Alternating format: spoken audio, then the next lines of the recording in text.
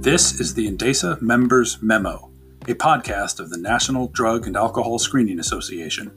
INDESA is 100% member-owned and is your industry voice. Hello and welcome to this episode of the INDESA Members Memo. So glad to have you join us this week. We're always so happy to spend a little bit of time with you.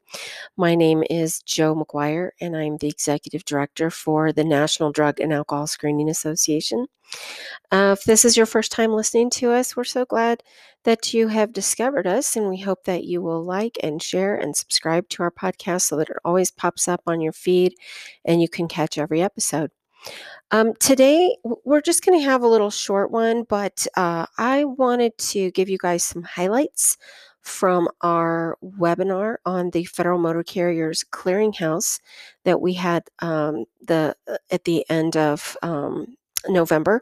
It was a fabulous webinar with the program administrators of the Clearinghouse, and I think a lot of us got a lot more out of the Q&A. For those who kind of are really familiar with, Clearinghouse, how it works, what's going on, the troubleshooting in the Q&A section was just particularly helpful. And so I wanted to pass some of that information on to you for those who either couldn't make it or didn't get to stay for that part of the presentation, because we went rather long, like it was almost an hour and a half, because people had so many questions. I think we had over 100 questions submitted, and in fact we are still trying to get some responses on about the last half of those that we didn't get to. So as those come in, we'll probably address them again. But some of the things that were said, I think were particularly helpful, and I really wanted to just get the word out. So make sure that you share this with others that you know that are operating in the clearinghouse space. First and foremost, the deadline for running an annual query is January 6th, 2021. That's the annual query. Now, if you've already run a query in the calendar year from January 6, 2020 forward, then it counts toward that annual query. You don't have to just go and run another one for the sake of doing so. So if you've already run it, you're covered.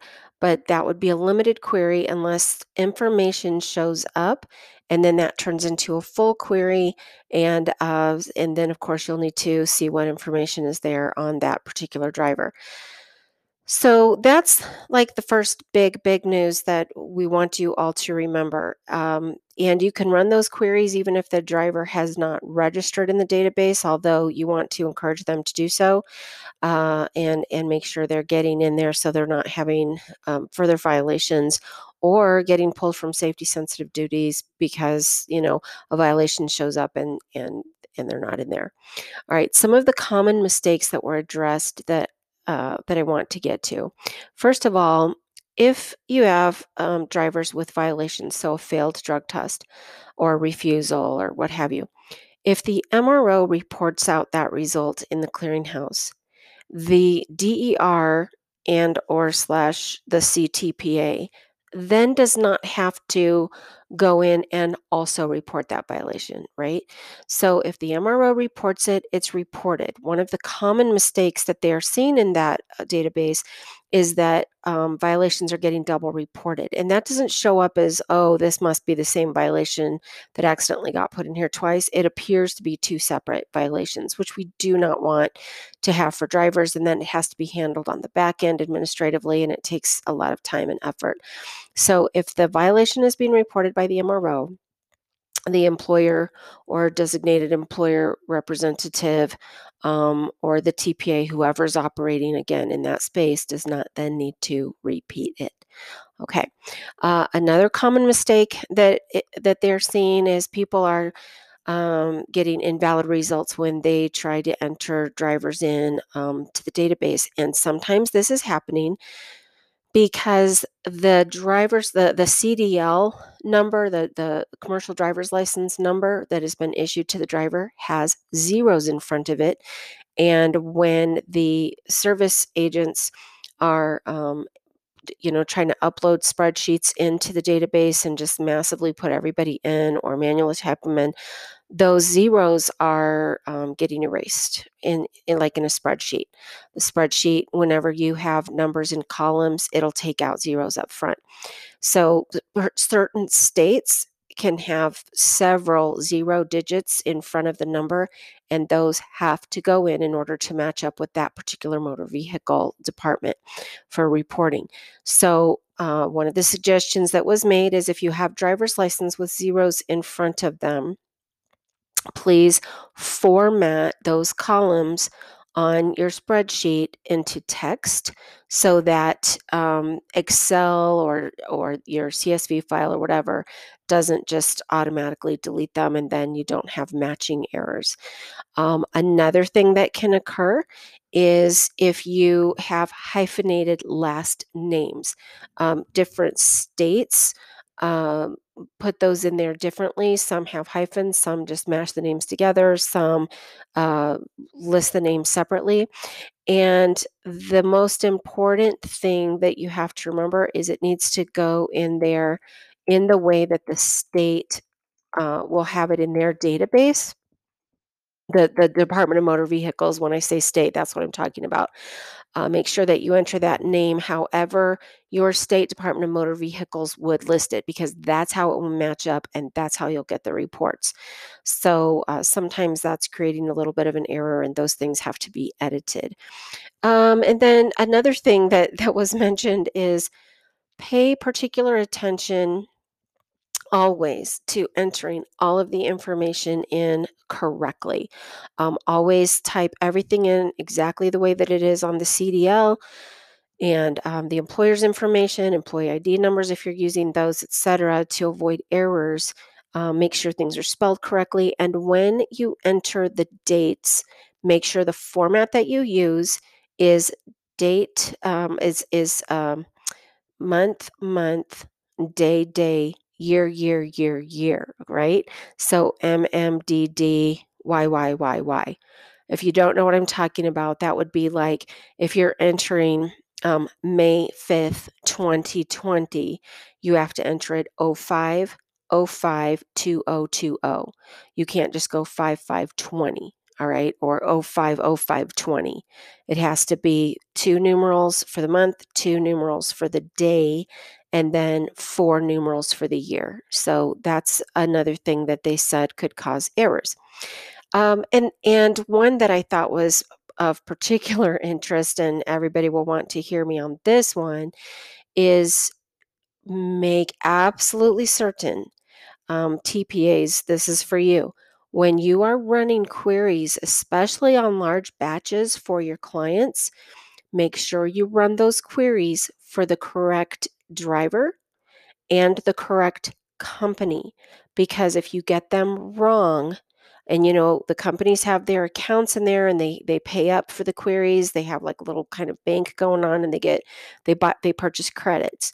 If you run a big batch of queries for the wrong company, no refunds. It goes on in that company, and they cannot at this time refund anything. If you run a big batch of drivers and half of them have been furloughed, you're not going to get credits on those. The money's just gone. So in order to avoid having to pay a client a credit out of your pocket because you wrongfully spent their clearinghouse um, on their clearinghouse account, make absolutely certain that you are running correct lists of drivers for the correct company, and that you're not running anybody who has been furloughed or is no longer with the company. So those were some of the big highlights that that w- that were discussed repeatedly. Another question that came up pretty frequently was if I run a limited query on a driver and there's information and I have to turn it into a full query, is that a second charge? The answer was no. That query then is converted into a full query and the charge is the same. So you don't have to pay twice. Another question in there was if a driver has failed a test and is in a follow-up program, must the SAP or the DER report every single follow-up test?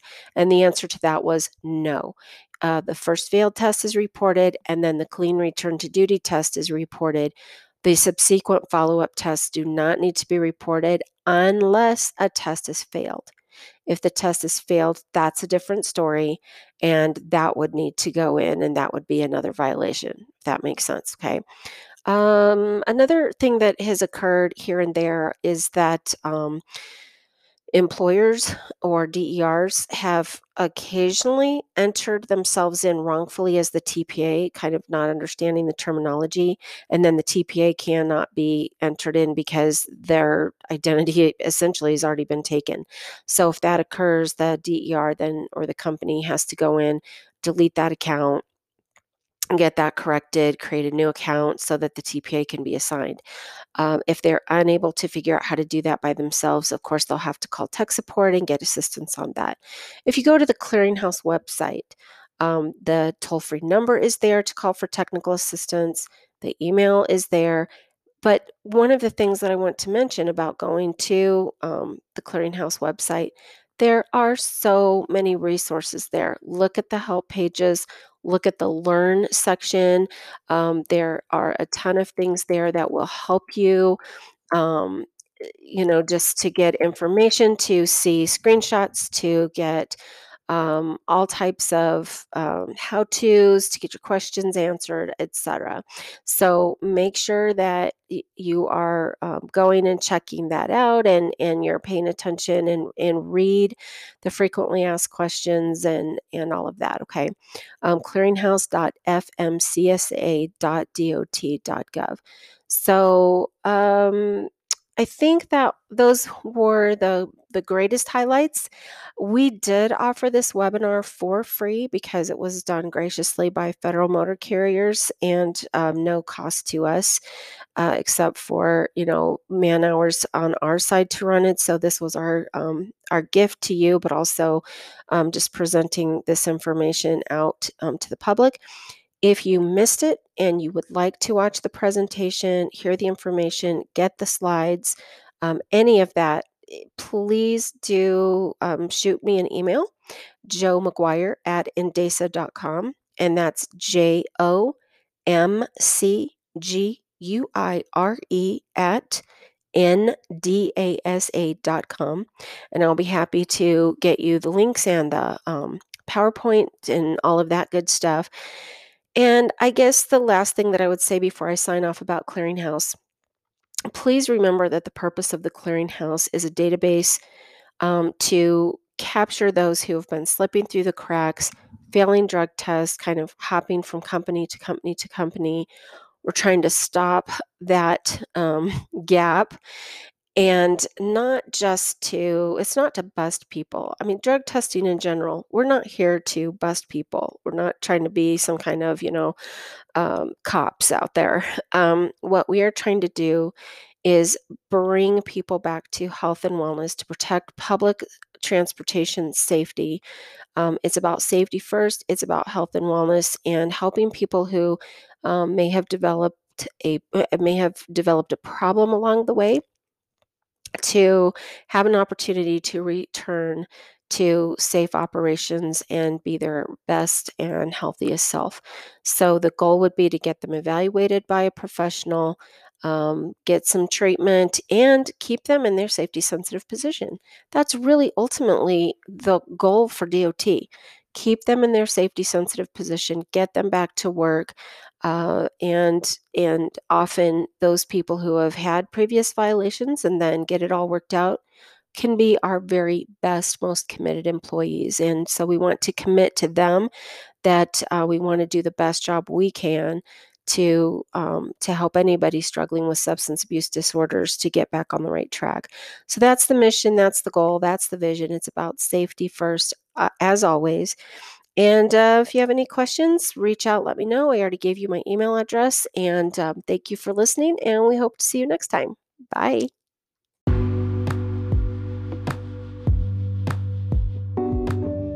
Thank you for listening to the Indesa Members Memo. Subscribe to hear all of our podcasts and join Indesa to access all of our professional industry resources. Visit us at ndasa.com.